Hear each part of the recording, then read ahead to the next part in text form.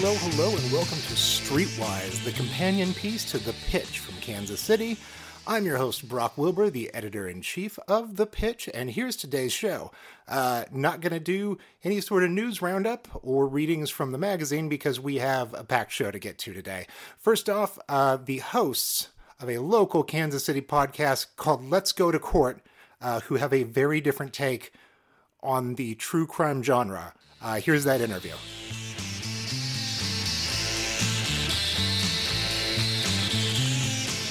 Kristen and Brandy. How are you, by the way? Oh, good.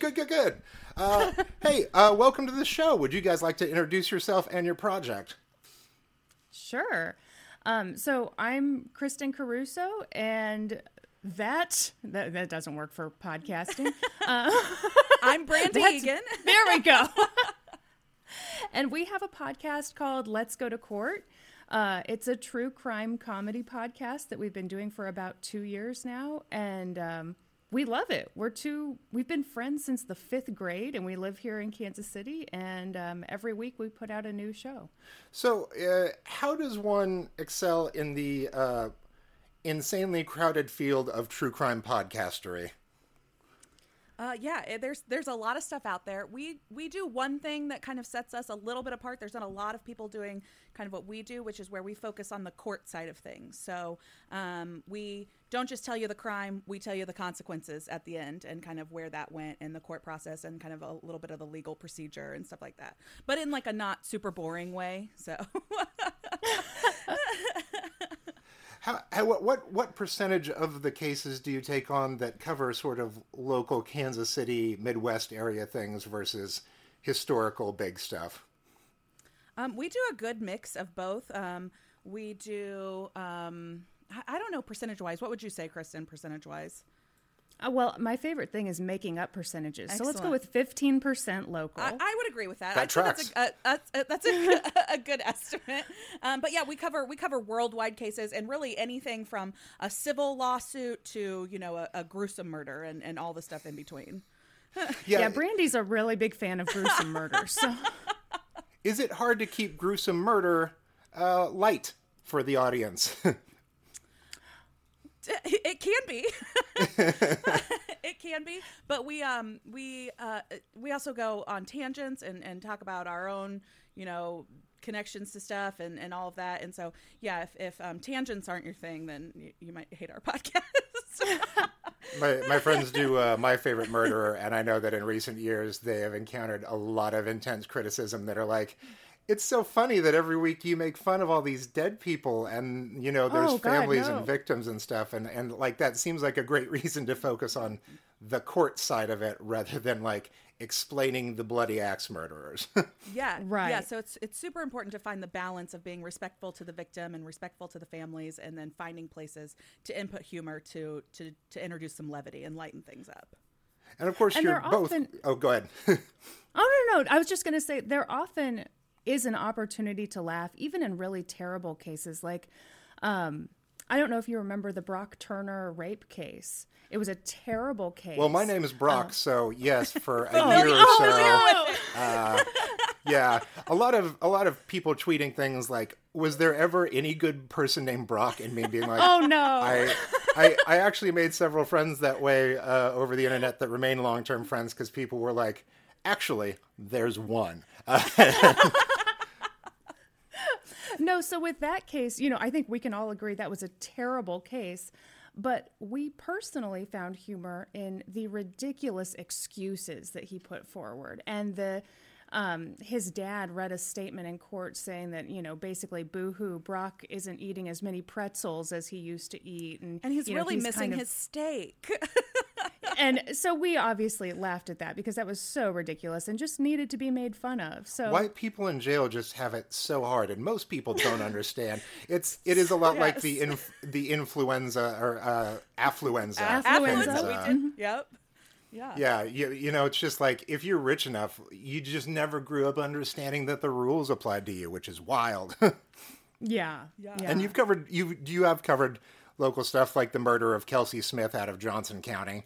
Yep. Mm-hmm. Yep. We covered that case. We did that case. I I did like a whole Johnson County series, including that case. So I did that. I did the serial killer Richard Grissom. Kristen covered the John Robinson case, that serial killer out of Johnson County. We've done a lot of cases. We've done old-timey Kansas City cases, including old-timey kidnappings, which are really interesting. And you can kind of see the progression of how the law changed around kidnappings. Yeah, the Lindbergh baby changed things big time. Yeah, big time. But there's a couple of really famous ones that involve Kansas City. There's the Bobby Greenlee's case, which was he was the son of a really wealthy car dealership owner, and he was stolen or kidnapped from his school in Kansas City and murdered before essentially the ransom was even demanded. But they got away with the ransom, and that money was never recovered to this day. So have you guys found it? Would you tell me if you found it? Yeah, right. Every weekend we go out hunting for that money. We are ready for it. That's right. I'm from. It's funny. Go ahead.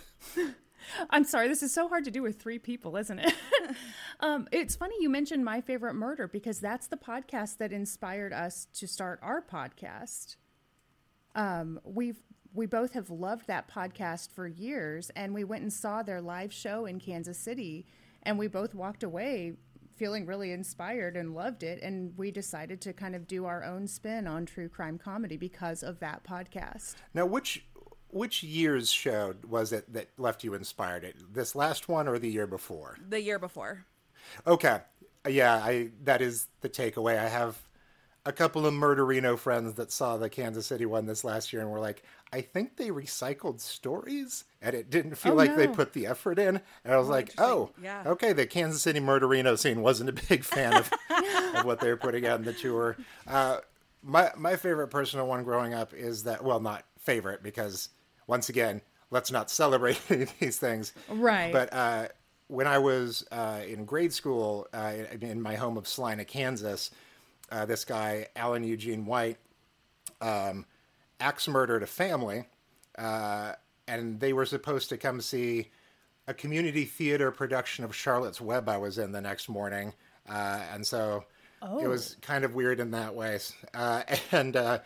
They caught him using Unsolved Mysteries, like he showed up in Boston like a week later. But the part that makes it especially weird to my family is that my dad had been in a production of Jesus Christ Superstar with him a few months earlier, where he was the guy that like put the flowers on Jesus's grave at the end of it. And I was like, you know what? Anyone that's in Jesus Christ Superstar, you gotta wonder, just in case. But the part that made it so interesting is that on America's Most Wanted, it was America's Most Wanted, not Unsolved Mysteries. On America's Most Wanted, what they do, which I hadn't known because I didn't understand production when I was a kid, is that they actually go to the towns where the murders happen, and they cast local people to redo the murder, sometimes at the actual house.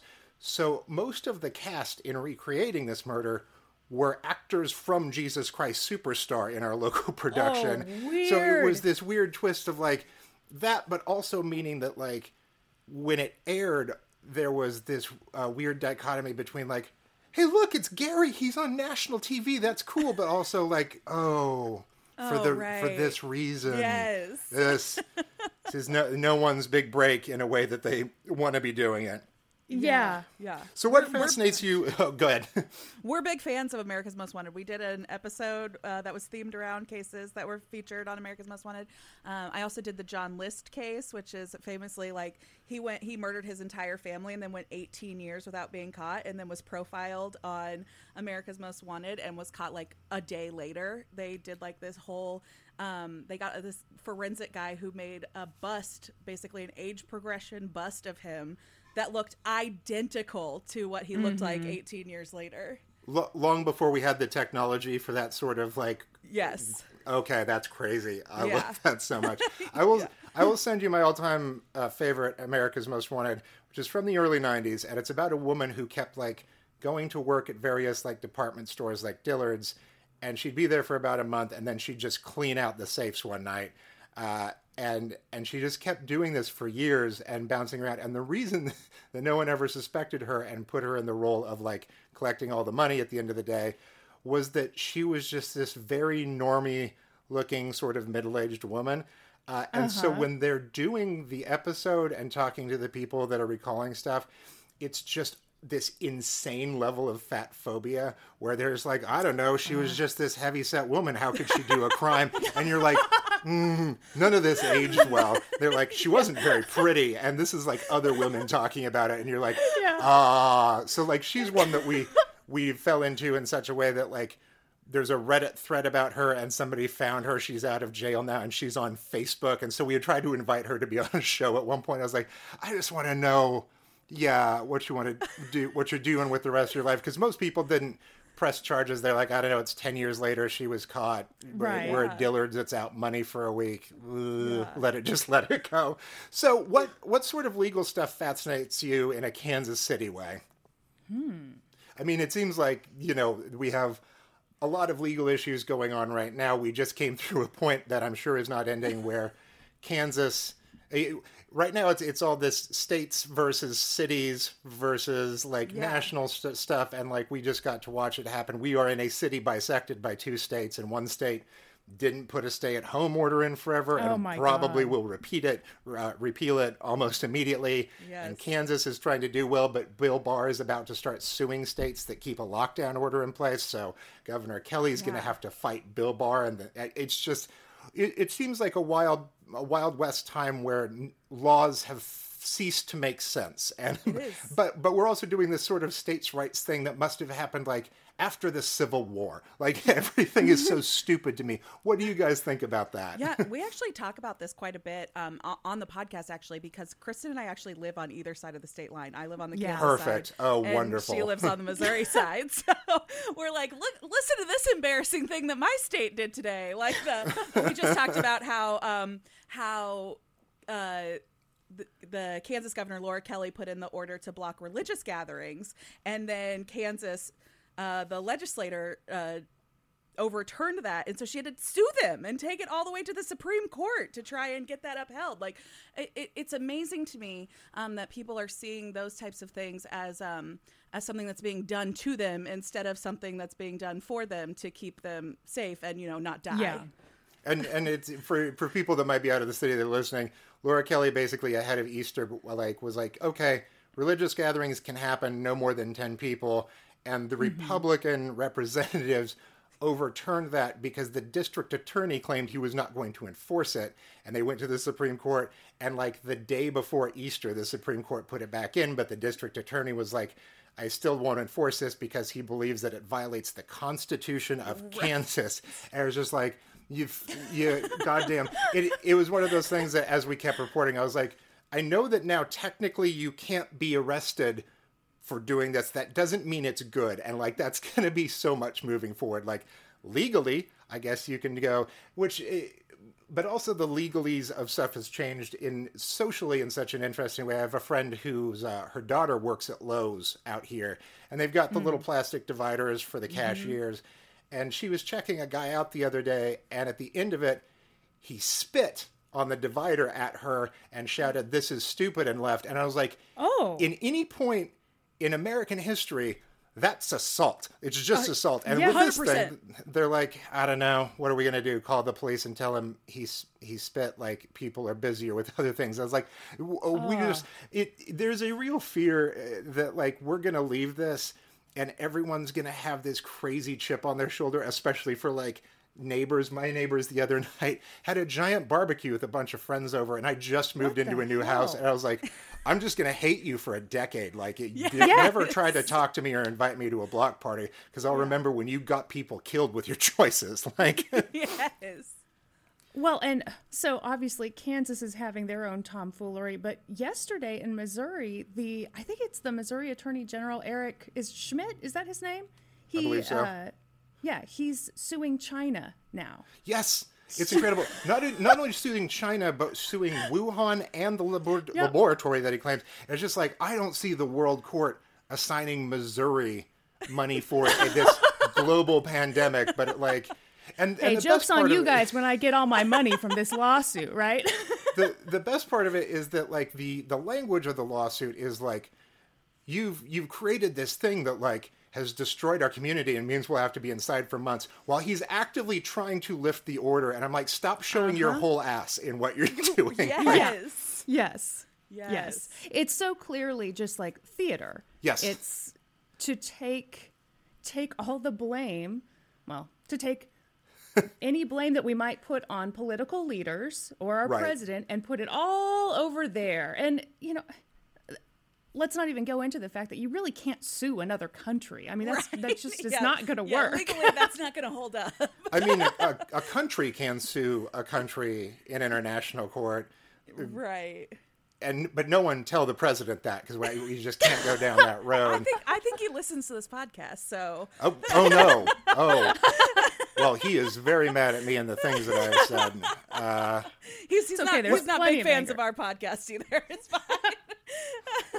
What do you think are the things that we'll see legally that in the months to come as things open back up? Like I imagine that social distancing and like limits of 10 people become something that aren't as strictly enforced as now, but like, yeah, it's definitely, you see the stories about other parts of the country where like they have drones flying around in New Jersey that yell at people that are being too close together.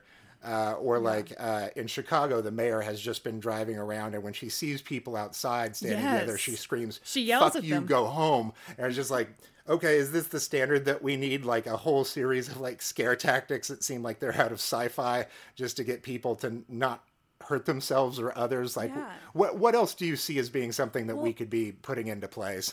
I think it's so weird. It's almost like the Wild West out there. Like nobody knows exactly what to do. I just read this story, kind of along these lines, out of Texas. I by profession am a hairstylist, so I am shut down right now for sure, and don't know what that is going to look like going back, because I can't do my job without having to touch my customer. So I read this story out of Texas about these two women who were advertising for at-home beauty services. So like they were doing it on Facebook, like in swap and shop groups and stuff like that. And they actually did like an undercover sting operation to catch them. Like 2 undercover police officers. Is this the best use of public resources? I know. Put a sting operation in for hairstylists? Do we know what where's the guidelines here about what we should be doing? So yeah, like 2 undercover police officers scheduled services with these women and then arrested them when they showed up to do them because they're violating their stay-at-home orders or I know it whatever. took 3 weeks, but we finally caught these guys playing their game of D&D and like really they were spaced out, but they kept rolling the dice, and those dice could spread anything. So that's right. Do you guys have any sort of advice for people coming out of this, or advice in general about legal problems that might arise from where we're headed? Talk to a real legal expert. That's our real advice. We're fake experts. We joke on the podcast about being legal experts. We are not that at all. So definitely seek some real legal expertise if you're needing it. Yeah, so I don't know if we've covered this, but I'm a law school dropout. Brandy's a criminal justice dropout. So we have just enough knowledge to be really dangerous. Yeah, just dangerous. Yes. What's that saying? You read 1 book and you think you're an expert. You read 10 and you realize, or you read 2 and you realize you need to read 10 more. Like that's where we are. We've read 1 book. Oh, it sounds like you were at 2 because you keep admitting to the 10 problem. Okay, fair. What is the weirdest thing that you've encountered in the Kansas City, extended Kansas, Missouri area that you've covered? Oh, I honestly had no idea.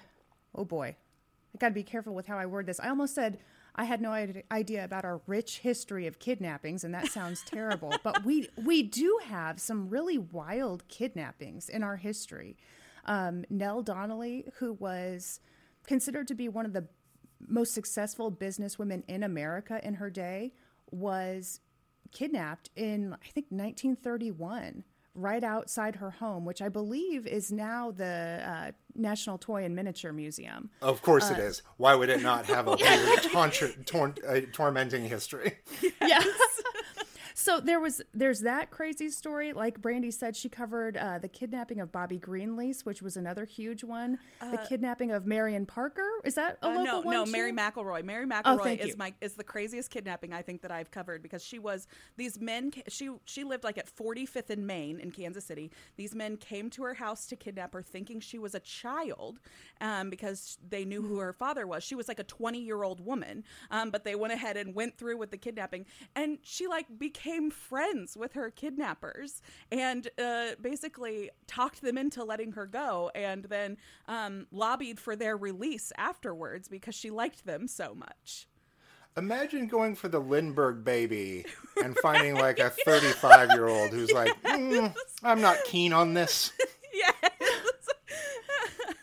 Well, the funny thing was, you could tell they kind of went into it. Their hearts weren't in it, because they showed up at the house and she was in the bathroom. Yeah. And they showed up, all big and bad, ready to kidnap her. And she said, hang on, I'm just going to put on my makeup. I'm going to do my hair. And they were like, okay. Okay. And they waited for her. So a couple of true gentlemen. I understand why she started right. like that. Where can people find your show and support what you're doing? You want to take that, Kristen? Sorry. I was looking at Brandy for some reason, thinking she'd take it. No, we're available on any podcast app right now. If you like us so much that you want to hear bonus episodes, we're on Patreon. But yeah, Let's Go to Court podcast. That's the name of the show. Thank you guys so much for doing this. Really appreciate it. We will see you on the onlines. Sure. Awesome. Thanks. Thank you so much. That was fun, right? Anyway, next up, Nick's Music Corner. Here we go, Nick. Hello, I'm Nick Spacek, music editor for The Pitch, and I'm here with this week's local music recommendation. Lawrence's Danger Bob were omnipresent at the end of the 90s, playing memorable shows where the band would regularly pack the bottleneck to capacity with drunken revelers. The band broke up in 1999, although they've occasionally reunited for one-off performances. Though Danger Bob hasn't played a show in over a decade, 3 of the 4 members, less frontman Carl, did play a one-off a few years back as Anger Bob on the 4th of July at the Gaslight Tavern in Lawrence. Originally released 25 years ago as a double cassette, the band's La Pop Shop was released on compact disc in 1997. Since then, you've had to deal with lousy YouTube rips or a friend who had their hands on a copy to be able to hear it. Thankfully, the band dropped La Pop Shop on Bandcamp last week, making it easy to fill your ears with the band's crazy catchy pop rock and roll. For anyone looking to get into the band's music, the album's hit single, The Hook, is an insanely addictive song cramming urban legend references into a Ramones-worthy 3-minute pop rocker. If you like it, you can find La Pop Shop, along with 2 of the band's other albums, Girls of the Big 12 and The Joshua Tree, at dangerbob.bandcamp.com. A note, for those folks who are here solely for Mayor Lucas's interview, please do be advised that this song features swears. Here we go.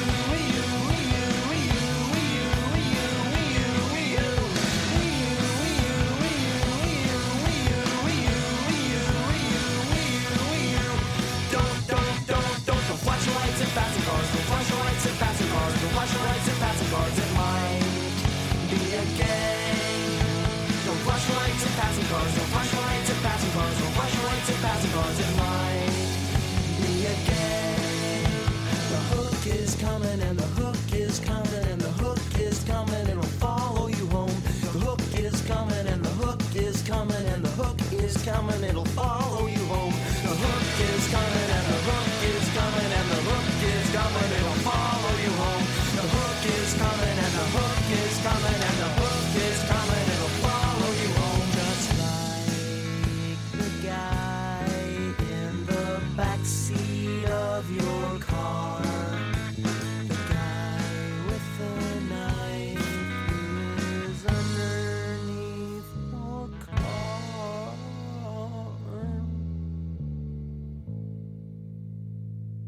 The hook is coming and the hook is coming and the hook is coming. It'll follow you home.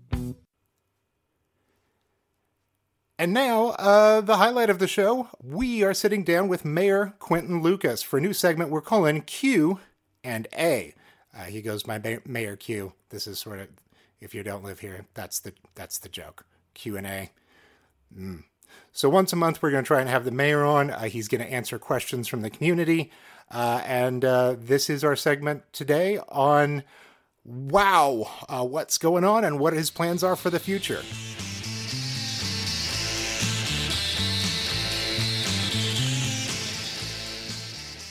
All right. So first question, what are you doing with all your spare time? Any minor issues recently popping up? Anything like that? Well, you're the pitch, right? And so Yes. I want to be honest with you all and let you know what I've been up to with my spare time, which is that I have done more hiking, which is kind of a neat thing to do. Kansas City parks give us a great opportunity to do that. And I've been actually doing more like phone calls with friends that don't live in Kansas City, some of these Zoom happy hours, that sort of thing. Unfortunately, I don't have a lot of spare time. For example, last night I probably was on official calls till about 9 p.m. and most nights are like that. And then most mornings probably start about 7 a.m. But to the extent I have time on the outside, sometimes on the weekends, that's what I'm up to, including a recent Zoom happy hour where my friends and I talked about dating during COVID. I did not have much to volunteer, but that was kind of a subject for discussion. So I try to make sure I keep balance because, frankly, everybody needs to be their sharpest. What's it like running a digital city hall right now? Like, is there a lot of legislation that manages to happen over Zoom, or are there a lot of things that legally just can't move forward? There are a lot of things that can't move legally without really old mundane requirements like signatures and, any number of those things. So there continues to be a lot of work that I'm doing to kind of be a bridge. I know a number of my city council colleagues have not been coming in regularly, and that's what we advise. And so that's a lot more phone calls too. And as a guy who wasn't necessarily into long phone calls before, I'm growing to be a man of the 80s and do phone calls. And, what the heck, pretty soon I'm going to be sending people faxes. Well, love that we're just slowly moving back in time. We'll get to smoke signals eventually. Yeah. As we've got, you've got sort of an extensive set of issues that other mayors don't deal with because you've got a city bisected by two states, and the states have wildly different approaches to what we're supposed to be doing with this. What is your relationship like with both governors, and how are you guys working together? So, it's interesting. I am, and probably because it makes sense. I mean, Mike Parson is my governor, so I've spent a lot more time interacting with him. So we have a strong-ish personal relationship. I've enjoyed that. His wife is a very pleasant woman, and we've had the chance to chat. I've had lunch at the governor's mansion, which is nice because I have never done that before. So we personally are there.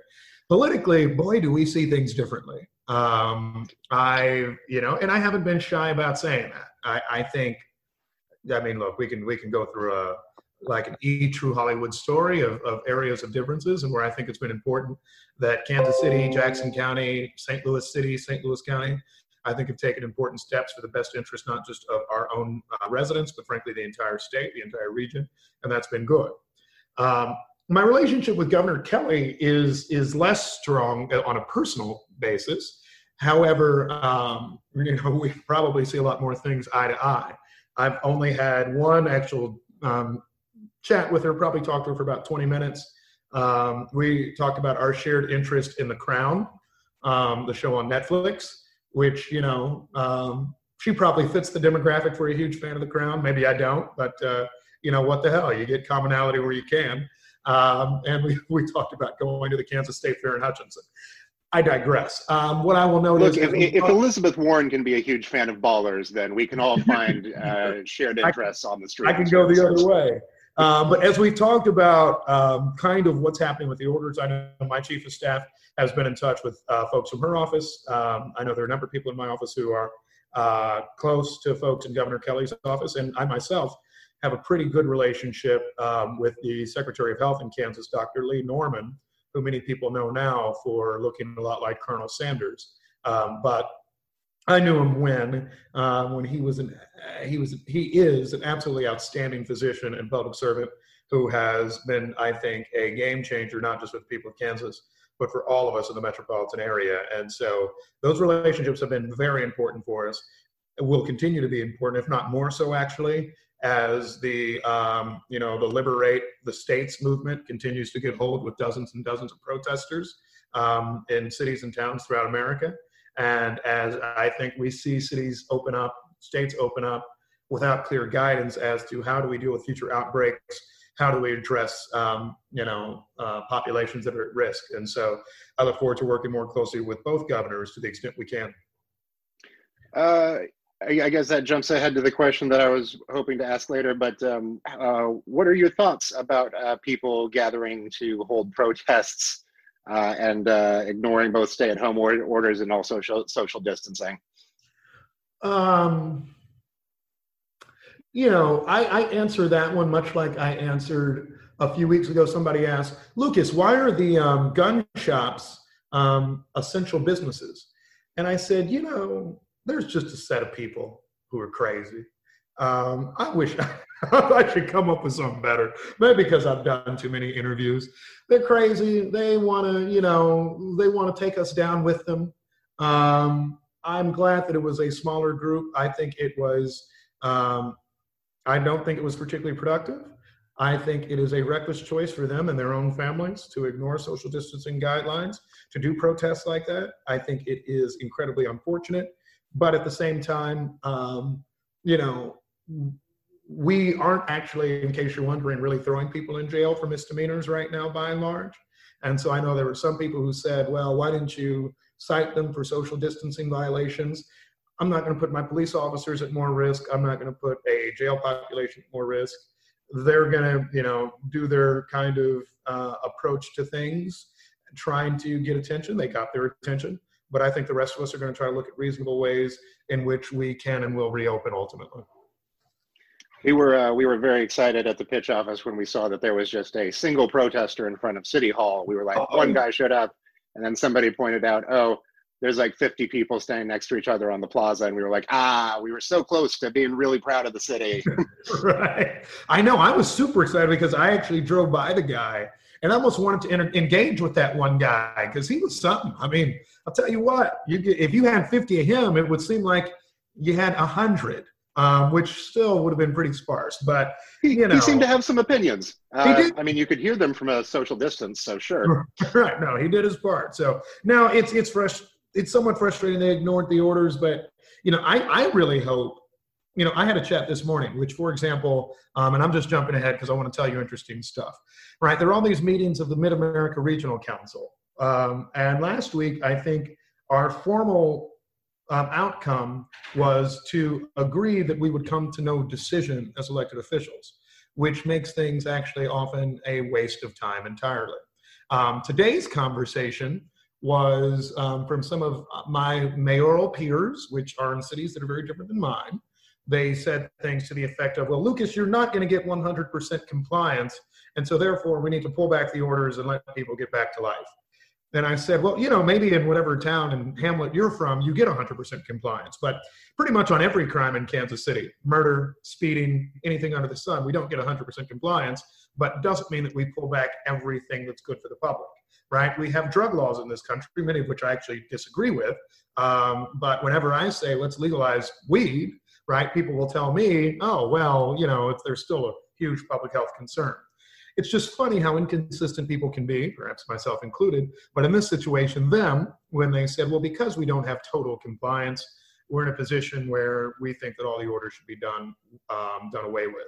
I mentioned that story now for one reason, which is that, well, the protesters, I don't think, had much bite. The world of Fox News, Facebook, all of that do have some bite. And I am concerned not just with people that are moving up order repeal dates.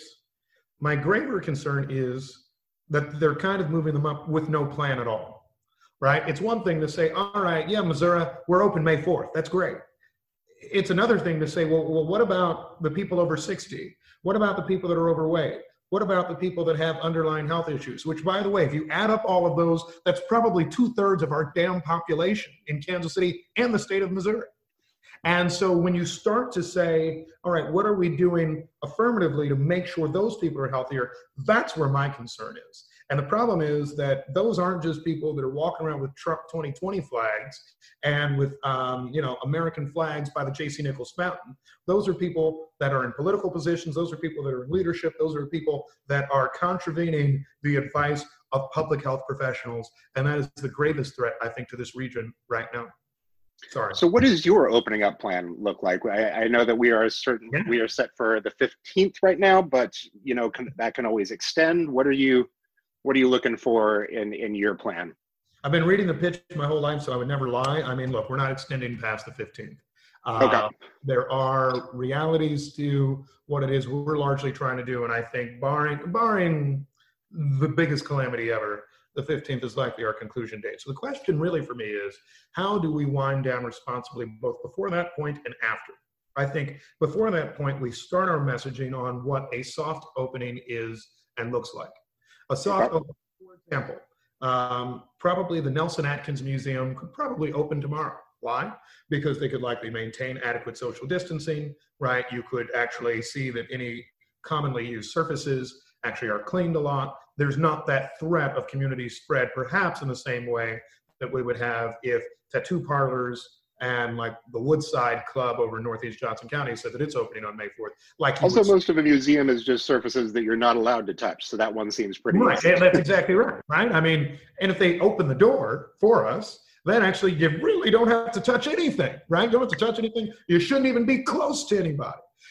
Anyway, the point on that is to say, I think we're going to try to start messaging with Kansas City businesses about what social distancing means, what businesses should be opening, and what processes we should be doing that. And I think that's a far more responsible approach than, say, what you've seen in the state of Georgia, where Governor Kemp has largely said, tattoo parlors, massage parlors, beauty shops, whatever, open, getting a rebuke from none other than actually President Trump. And I rarely get to agree with him. I think we're going to try to find a responsible way to balance it, looking to a phase of soft opening before we're going to our broader step, ultimately getting to larger events being an approach that we would have. You are one of the most accessible politicians that I've ever known. You regularly post your cell phone number on Twitter, and on Twitter engage in sometimes less than the best faith arguments. You invite people to call you and talk about things. Has this been a particularly interesting time to engage with the public? What do your text messages look like these days? Oh my God, it's been more interesting than one could have ever imagined. I mean, people have a lot of time, and I'm sure they have a lot of opinions. Yeah. So, and the funniest thing is, people will continue to do back and forths with me. So, I usually will try to be like, "Thank you, God bless you and your family." And then they'll just keep coming with more and more ideas, or like a day and a half after, they're like, "Hey, Mayor Q, and some, God bless them, are just so heartfelt. My partner is having trouble with unemployment insurance. Can you do something?" Whereas there are others that are saying things like, "Lucas, you hate freedom and watch your back," and all that sort of stuff. And you're just trying to undermine our great president, Well, bless you and your family. Right. And I always give them a God bless too. I mean, yeah, it's probably been the most interesting time ever to give out one cell phone number, particularly because we're in the news a decent amount. But I do look forward at some point to a vacation when those happen again. And I'll probably, if I'm smart, leave my phone in Kansas City.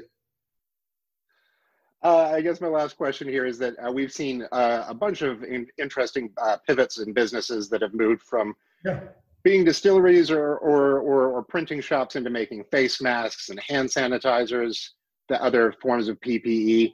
What else can people be doing locally other than obviously staying home? I think supporting local businesses is essential. I for a while I was advertising the local businesses I would support, but then Twitter attacked me for not seeming woke enough because there are people who can't eat each day. So, what the hell? But I would say support local restaurants to the extent that you have events coming up, be it a wedding or anything under the sun. Don't cancel it. First of all, because, marry your wife. It'll be nice. But the other point is to actually support to support those vendors and others that'll be in a difficult position. And I think for anybody who has any opportunity to support some of our nonprofits, they've been screwed during this downturn. A lot of them have big spring events where they were looking to raise more money. A lot of businesses aren't making the same investments. So many others aren't. And so that'd be, to me, the most important place to help. Well, thank you for being our woke mayor. I'll let you get back to the work of running a city. I will talk to you next time. Thank you so much. Hey, thank you, sir. Take care of yourself.